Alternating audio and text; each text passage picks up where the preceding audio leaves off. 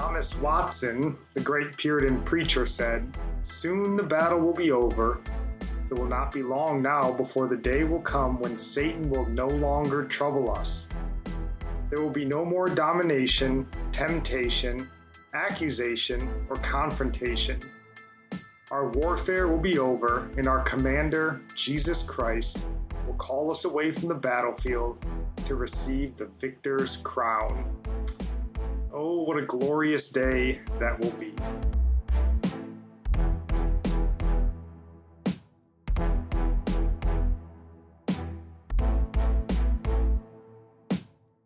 Welcome in. This is Religionless Christianity, and if you're new here to this show, we typically do our best each week to help Christians understand the world around them and how to live a life that's pleasing to God in the midst of it all. So just a heads up, if you are new, this will not be a typical episode. We will be back to normal next week. But this week, I'm just looking to sort of speak about something that's been kind of pressing on me, and I just wanted to discuss. So again, not a typical episode, for better or worse, but stick around next week to give us a full opportunity to see if we're worth your time. And for what may be the first time in the history of the Religionless Christianity podcast, I'm flying solo for this Saturday show. I've done devotionals by myself in the past, and Nikki, my wife, has also done regular podcast episodes herself in the past, but I'm not sure if I have done them by myself without her. So I don't like being without her, but I'm on the road, as you can tell by the decor behind me. This is not our typical studio. I'm on the road here. So today, for this episode, I'm really going to forego looking at the news really at all, and instead just kind of discuss what I've been pondering really here over these last 3 to 4 days while I've been at the Puritans conference. That's why I'm on the road here. I came to Grace Community Church in Los Angeles for a 3-day conference on the Puritans, and that's just what I want to discuss. So as far as prayer requests, by the time you're listening to this, I'm either traveling on my way back home. So, I may have already been there depending on when you listen to this, but pray for my safe travels, that I make it back home safely. I would certainly appreciate that. We're going to skip all of our normal plugs and everything and just get into the episode here, so I'm not keeping you guys here too long.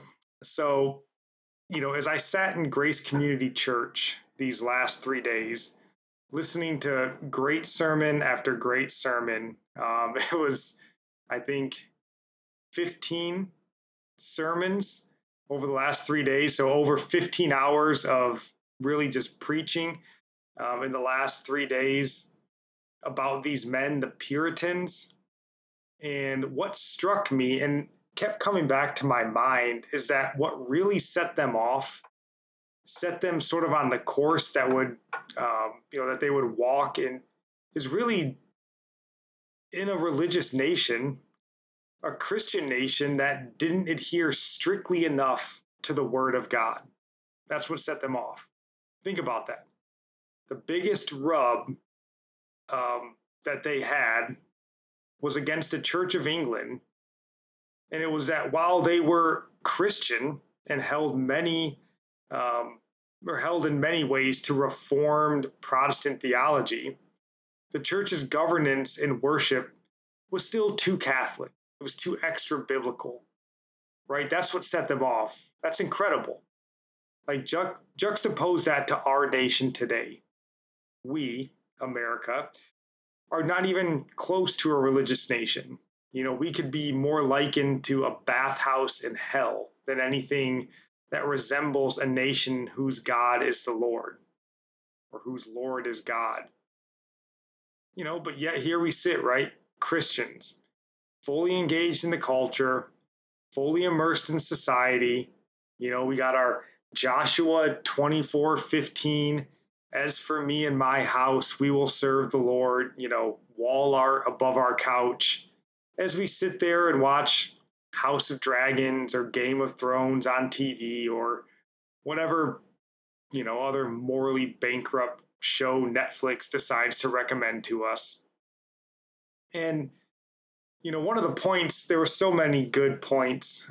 If I can show you my Puritans Conference workbook, well, they gave us notes in the back, and I wound up taking, so many notes that I wound up filling up all the pages and had to go to the front of the book and just start writing notes in wherever I could find an open space. But one of the points that the speaker, Michael Reeves, brought up during his sermon, he said, and this was on his sermon called The Big God of the Puritans. And he said, when God is small, sin is small. When God is big, sin is vile. So how small is our God? How undeserving of our affections or unworthy of our devotion, has he become in this nation? The Apostle Paul in Philippians chapter 2, verse 12 through 13 says, therefore, my beloved, as you have always obeyed, so now, not only as in my presence, but much more in my absence, work out your own salvation with fear and trembling. For it is God who works in you, both to will and to work for his good pleasure. I don't think we believe that anymore. Right? We don't believe that we ought to fear and tremble before the Lord. We say, well, if God is for me, who can be against me? We say, God is for me. He is mine. I think the Puritans would say, oh no, sinner. You are his, right? And we would do well to remember that. He is not ours. We are his. And, that verse that we so love to put on our homes as wall art, Joshua 24:15, is a verse we ought to actually read, and we ought to actually ponder it before we just slap it on our wall. Here's the full verse, and we'll start in verse 14. One verse earlier, it says, now therefore fear the Lord and serve him in sincerity and in faithfulness. Put away the gods that your fathers served beyond the river and in Egypt, and serve the Lord. And if it is evil in your eyes to serve the Lord, choose this day whom you will serve, whether the gods your fathers served in the regions beyond the river, or the gods of the Amorites in whose land you dwell. But as for me and my house, we will serve the Lord. Notice he says, fear the Lord and serve him in sincerity and faithfulness. He doesn't say, serve him with your lips while your heart is far from him. Serve him with your wall art while your joy and security is found elsewhere. He says, serve him in sincerity and faithfulness. Put away the gods that our fathers served. How is that relevant to us? My parents, their generation, the baby boomers, I would say they have brought us so much evil, and they've taken us so far from God. Now, not all of them, of course.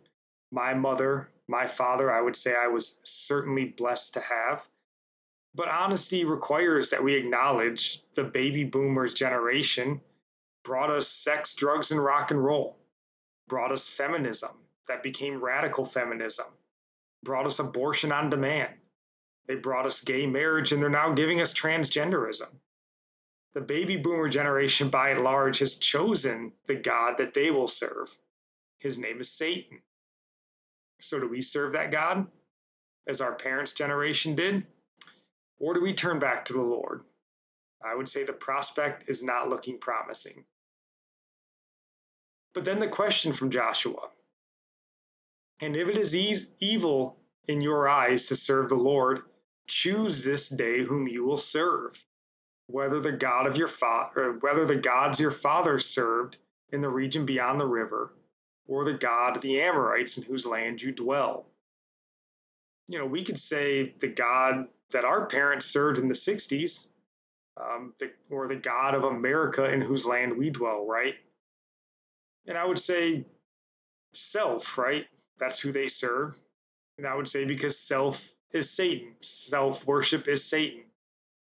When we serve self, which is the God that so many in this nation serve, we're serving Satan.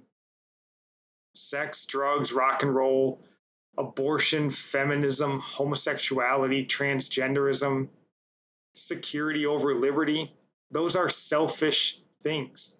That's self worship. We're serving ourselves when we fight and demand these things. So do you choose those like our parents did? Or like Joshua, do you choose the Lord? Like the reformers, you choose the Lord.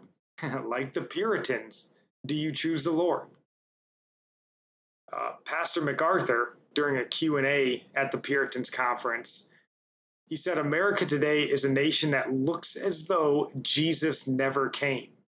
He called it pre-Christ. He called it paganism 2.0. And he said we live in a pagan culture, and I agree with him. If you've listened to this show for any time, you know the way that me and Nikki feel about the culture in America. So we certainly agree with him. And he went on and he warned that hard times are most likely coming for Christians in this nation. And I'll just add on to that, as elections are coming up, that if you're holding out the hope that the Republican majority in the House or the Senate is going to save us, I pray that you would repent for your misplaced faith. Because these are the same cowardly and corrupt in many ways men that led us to the pagan society that we are in currently. The Mitch McConnells, the Kevin McCarthys, they aren't going to rescue us. They can't rescue us. Only God can. We cannot continue to place our hopes in electing either godless or spineless men, or worse, women, and hope that they fix the mess we're in. And then just one last note from Pastor MacArthur. He said, in societies like ours that hate the truth, Christianity becomes the arch enemy of everything.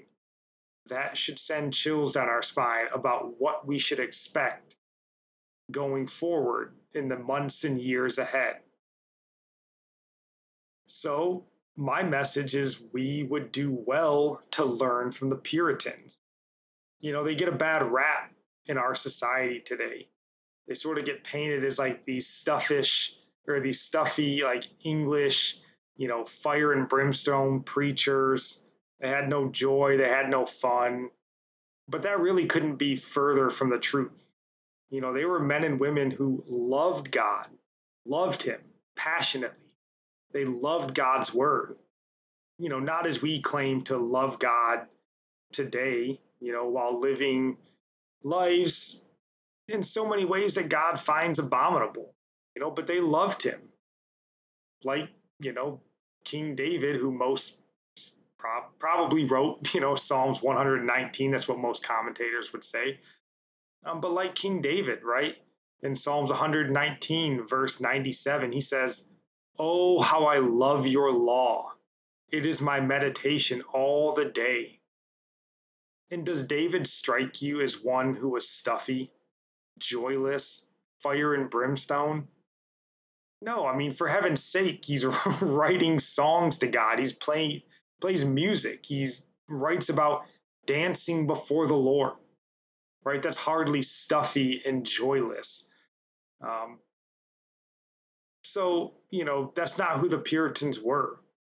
But rather, they're men that we should resemble, men and women that we should resemble. They chose God and obedience to God over the pleasures of this world and implored others to do so. And they really devoured the word of God. They studied it endlessly. They preached it passionately. And then they had courage. They had conviction on top of that. And they were intelligent and charming men and women, by and large. They were anything other than how they get painted today. And I think a lot of why they get painted the way that they do is to discourage us to follow after them. I think that their standard is too high. It's too lofty, and it easily exposes the flaws and shortcomings in other people's faiths. And I think that's why it's discouraged to us. And I think that's a shame. Our goal and our desires should be for the lofty things, for holiness, for righteousness. That's what we should be shooting for, not, boy, those Puritans. Open a Puritan book. I think I've probably talked about freedom of the will on this channel before and on this podcast before. Lord have mercy. Trying to read through that book is, it's 30 pages of type 8 font printed about what does the will mean. It's insane to think your mind can't even hardly go there. That's how deep and how much they dissected the word to get to the root and the truth and understand it every which way. And that should be our goal when we read the word of God. It should be to dissect it, not just to, I'm supposed to read scripture every day, so let me get my Bible reading out of the way. Or let me open my Beth Moore devotional and read for 15 minutes so I can. No, it should be to hunger and thirst after righteousness. And, that's where we go to find it, is the word of God. And that's what they did. And it's evident in everything they wrote and everything they preached. And that should be a goal of ours. That's what we should be shooting for. And what's interesting about the Puritans is they didn't win, right? Necessarily. Their goal was to purify the Church of England. That's where they got the name Puritan from. They wanted to purify the Church of England. And they didn't win necessarily, at least not in England anyway. They eventually had to flee, many of them, to the New World, over to America. And here, many of their beliefs did take root, and they were more influential here. But even in the face of it in England, their faith didn't waver. They didn't capitulate in the face of adversity. They never said, fine, this is getting difficult. We'll just give in and accept, the Church of England, whatever they want. No, they understood God's truth, and they weren't willing to accept any less than that. And again, that's why they were derided in England, because they held others to that same high standard. People are no different today than they were then. They hate the high standard. They'd much rather have everyone down in the pig pen with them than somebody standing outside the pig pen telling them to get cleaned up and follow them. We've never liked that. But that's a lesson we can learn. And I think it's a lesson we must learn. And I think, as Pastor MacArthur talked about, the time may be short. And this isn't learn this so that we can somehow win the nation back to God. We should certainly try to do that. I think that's a good and noble thing, to be influential in the culture and try to win it back to Christ. But we should look to emulate the Puritans, because God is worthy of all of our honor and all of our praise. That's why we should do it. He's worthy of our devotion. He's worthy of our affections. John Piper was at the conference, and in his address, he spoke on the joy of the Puritans. And he said, affection for God is commanded. It is not subjective. You are commanded to be affectionate towards God. It's not like, well, if you love me, that's great. No, we're commanded to love God, to have affection for God. And if we love God, we'll love his word. If we love God, we'll love his law, as David said. And how we love God, it'll become evident, I think. We'll forsake the trappings of this world, and we'll focus our attentions on our eternal home.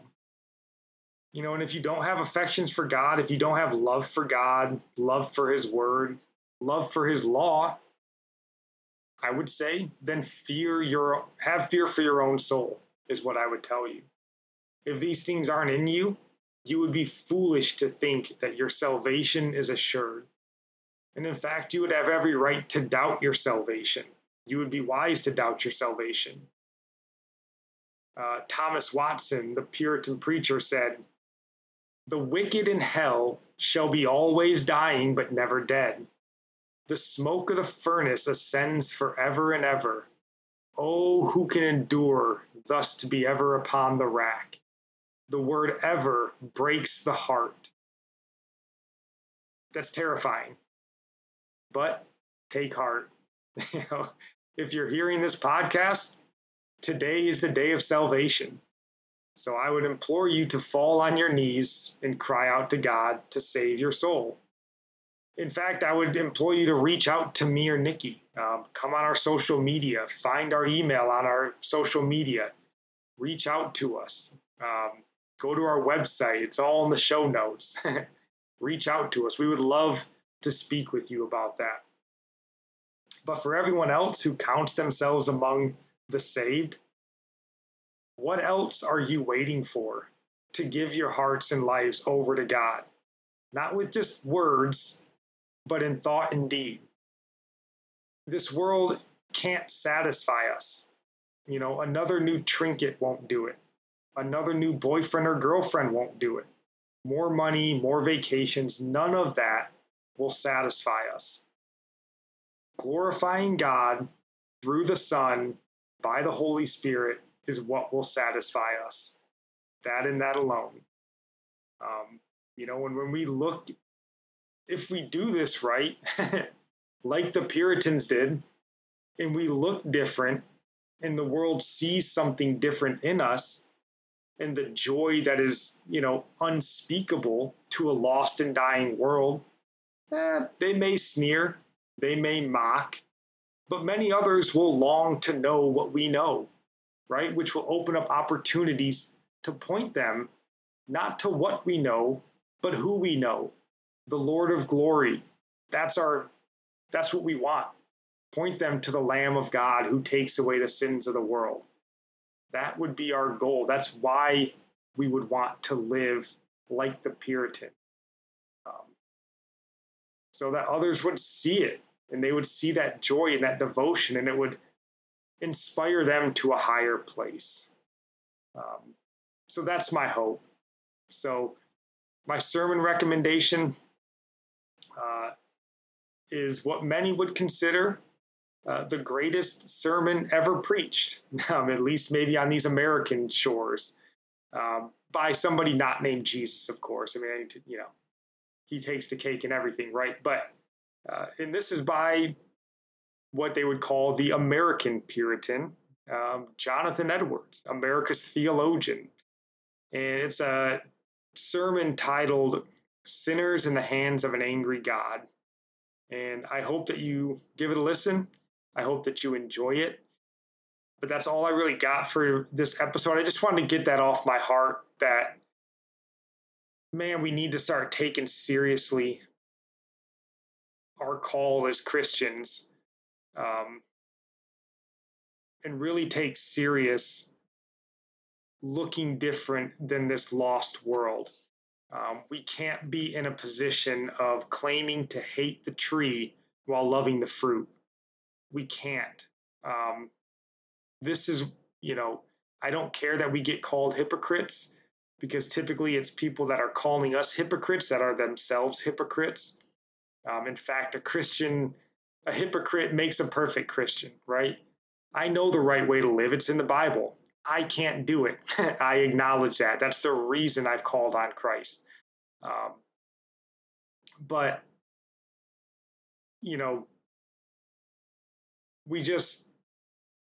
time is short. Souls are on their way to hell. And they don't see anything that looks different from the church of God. And that's a problem. Because they should see something different. They should hear something different. Our lives should look different.